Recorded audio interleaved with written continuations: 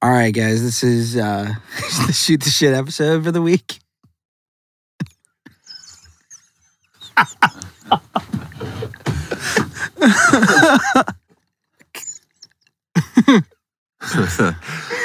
Come on, dude. Just fucking do it. Just fucking do it for me. All right. I got it. Hey, guys. Welcome to the Professional Development Podcast. Today is episode, damn it, Rich. 69 probably, 420. 83. Episode 83. We're just going to do a quick update, current events, what's going on in the world. And we'll start it off with Dan. Dan's got some good topipics. Let's go, DJ. Right here. They're right here. Are you giving them to Matt to read?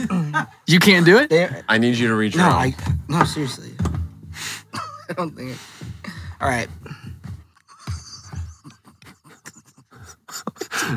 Come on, dude. Just fucking read. Let's go, DG. You got this, bro. So, for some reason... Okay. For some reason, I thought this would be a good topic. But now that I look at it, I don't know. There was some shit going on with the housing market. A house in Fairfax, Virginia sold within a week for $800K over the asking price. And so, but you have interest rates going up. So I guess my question to you guys was about the housing market, dude. I mean, come on, guys. Like, why? Are you kidding me? Why should this not be legal? Look, I'm sorry. Come on. I'm sorry. No, seriously. Like, I rarely. Everybody deserves to be this rarely. happy. Let me warm it up with a softball. TSA just announced about every major airline stopped enforcing mask mandates. So that's pretty big. Oh yeah, it's a big win. Uber Did you get did to fly with one? I was at the Uber and Lyft, airport. that's right. I was Sal. at the airport when it was lifted, so we got the notification that it was lifted, and we saw the note from that federal judge in Florida. So we're walking around with no mask on, and we walk past this lady, and she's like, celebrating the no mask rule, and we're like, yeah, but everyone has their mask on, so everyone's staring at us, and they were like, oh no, don't worry about it. And whenever we went to go through TSA, they made us put a mask on. Because we just came back on Monday, and then whenever the news started spreading around through the airport, and all of a sudden you could see all these people start taking off their masks, and we were on our flight, and that's when on Southwest, in the airport when it was all announced, and we saw everyone start taking off their masks, and it was really weird. I got to see so many different faces, which is so strange. You're used to just seeing these masked faces at the airport, so yeah, that was super cool. And then did you see like the videos of people announcing it like on the planes, and people were like roaring cheers, like they were cheering like they just landed in like a tornado, like they were pumped. Yeah, it was super cool.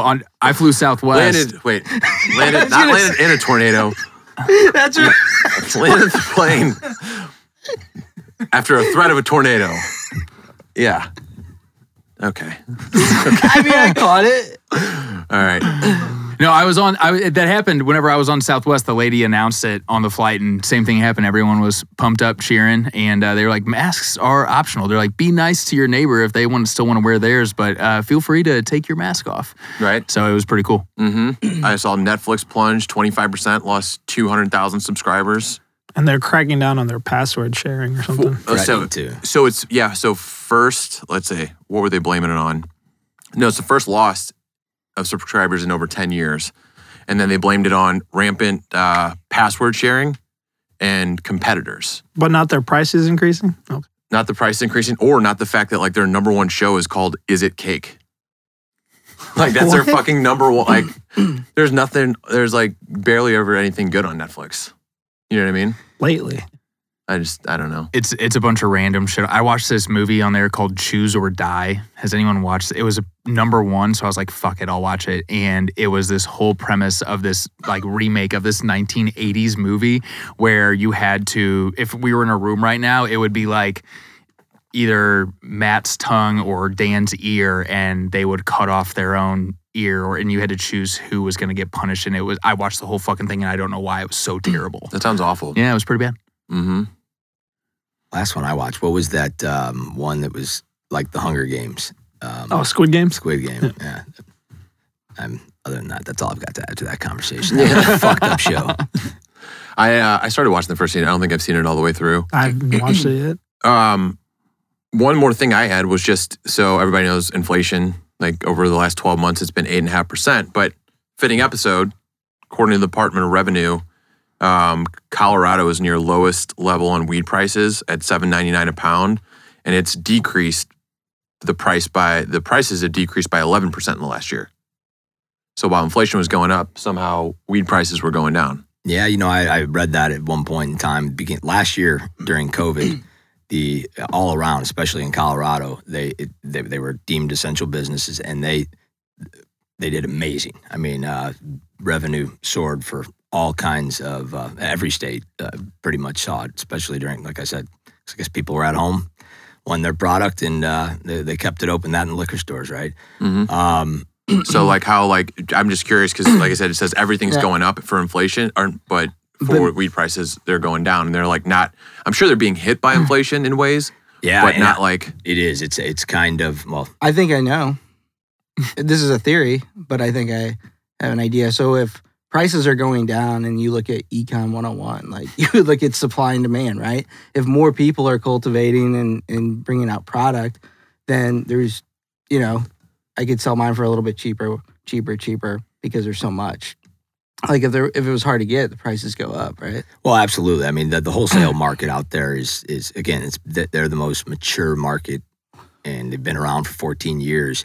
It's dipped lower than $7.99. So is that, you just looked that up? That's what it currently is? Yeah. I mean, that is the most mature market, and yeah, they're like has something to do with what you're saying. I mean, there's a ton of demand. I mean, that I don't know the percentage of people that actually partake out there, but it's higher obviously than any other state given how long they've been around. So price compression, like in any market, I think I said that before on the last podcast. You're going to see that price compression in every market, and we just hope we pay our investors off before it goes down too far. But at the end of the day, guys, like it probably shouldn't be as expensive as it is right now. There's high barriers to entry to get into this business, and there's a lot of debt that's got to be paid down. But after that, we probably will be in a situation like Colorado where the prices are cheap. I mean, I can tell you right now. I mean, how long? You guys know this, whether you smoke weed a lot or not. An eighth has always been $50. Talk about inflation. There's been no inflation with the cost of a black market eighth. Out in Colorado, you can get eighths for $10. There's a lot of product out there, a lot of demand, and that's what happens. Yeah. And there's also supply. I mean, again, they're just a mature market. They've got, to our licenses, they have three times as many licenses out there, but they're also recreational. So I was just out in Colorado, and obviously I don't say obviously, but I don't smoke weed anymore. And it was something that was a part of my life every single day first time I smoked pot was 18 because they drug tested me in high school. So I wasn't able to smoke pot until then. And going out to Colorado now, I'm like, fuck, I feel like I'm wasting my sobriety by being out. It's super interesting though, because here, Drew, you were saying how many dispensaries are there here in St. Louis? In St. Louis alone, I don't know, but there's a lot more here. But in the entire state, there's 193, or that's how many there's 200 now, I think. And I don't know what the numbers are in Colorado, but they probably have that in, I don't know how much area, but whenever we drove everywhere that we went, there was little green crosses everywhere for everything recreational. And I even went into a couple places because I was trying to find anything that was just 100% CBD, and that does not exist in Colorado. Like 10 to 1 was 10 CBD to 1 THC was the best that I could find.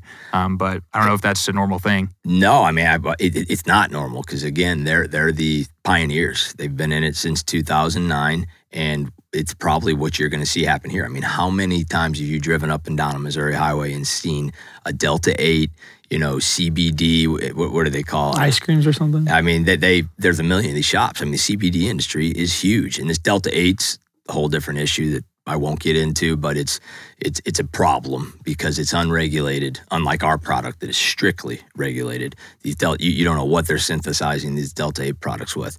But to get back on the topic, which was, I mean, the second time I lost my train of thought. I told you this was going to happen. It's 420, guys. All good. But we were going on, you're asking. CBD? Yeah, CBD. It's going to, back to my point. Sorry, guys.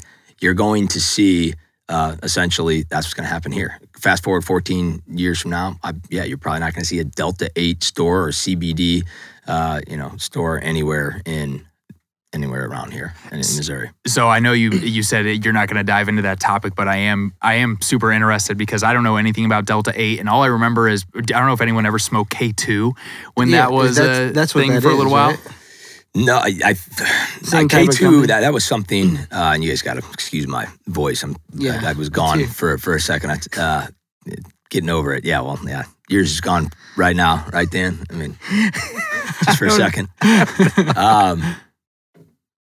Yeah, Delta 8 is, K2, I remember that. That was a while back. It was more of like a flower, I think, that people were smoking. I don't remember much, but I remember it was a problem like Delta 8. Delta 8 is a much bigger and more prevalent problem, I think, than even that.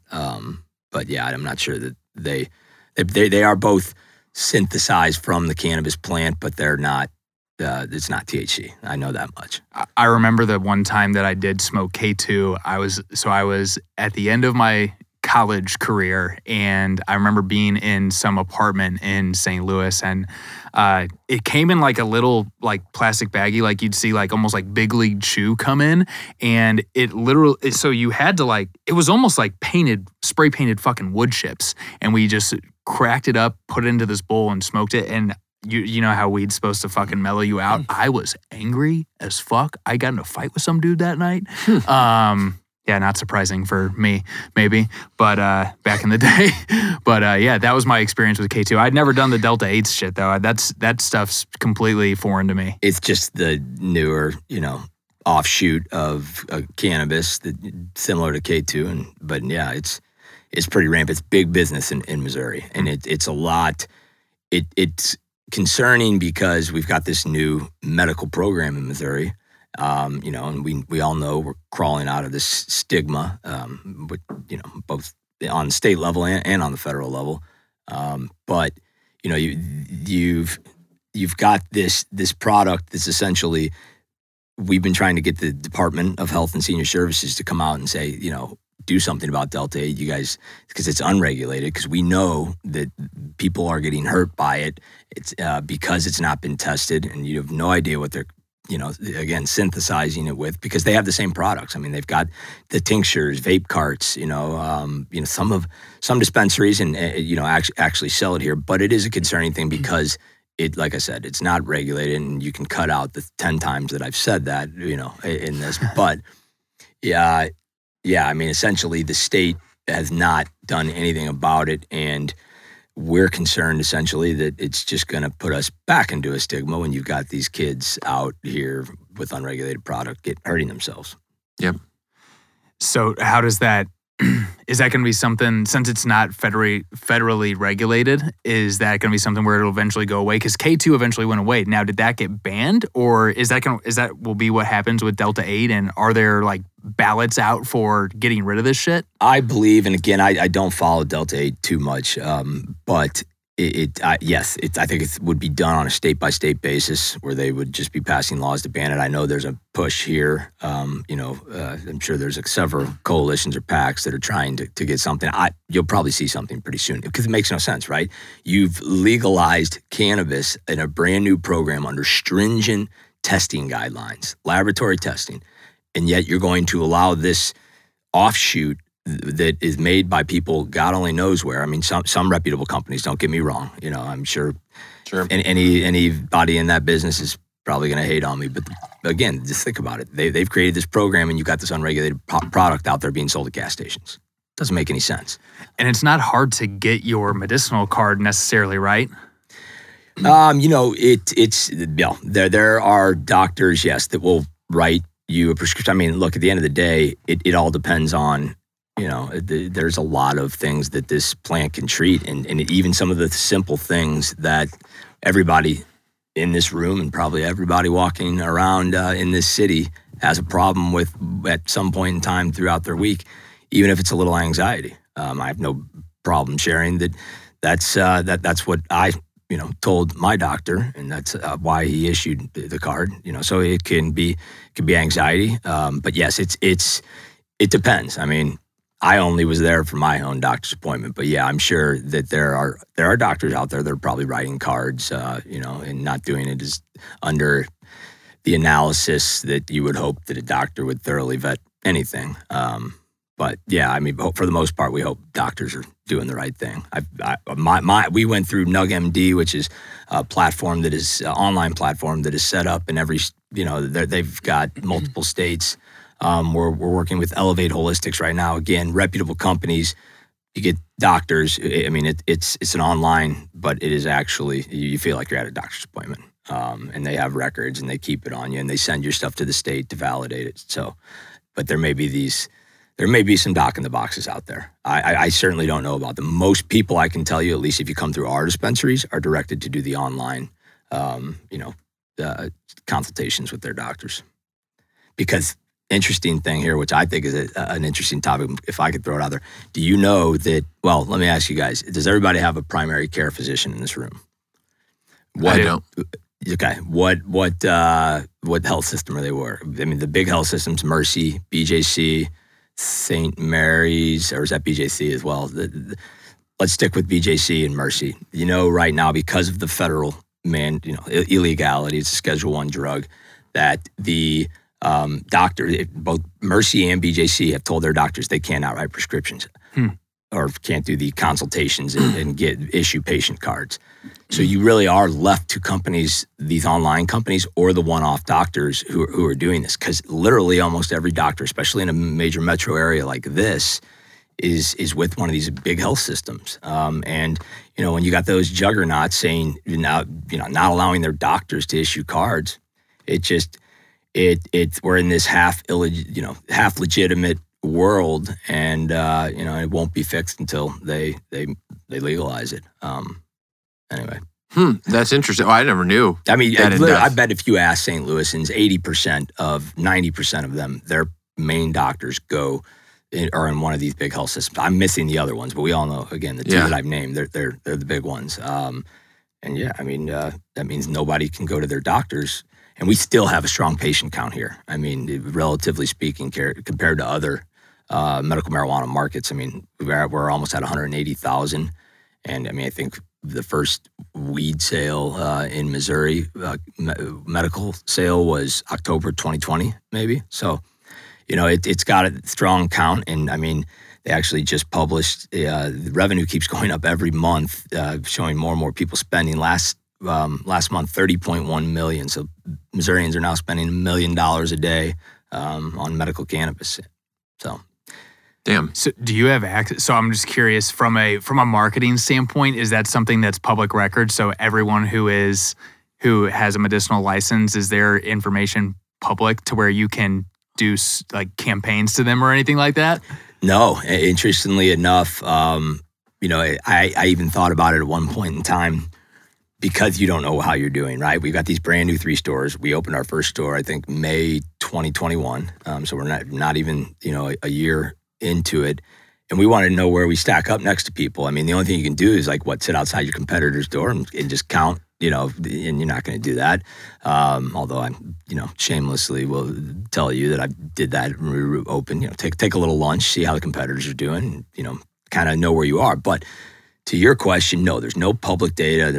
We don't have to publish financial records to each other. There are states that do that. And maybe in a recreational program, they may flip to that. But right now in the medical market, no, HIPAA doesn't apply to us. The Health Care Privacy Act, where doctors have to abide by with your information.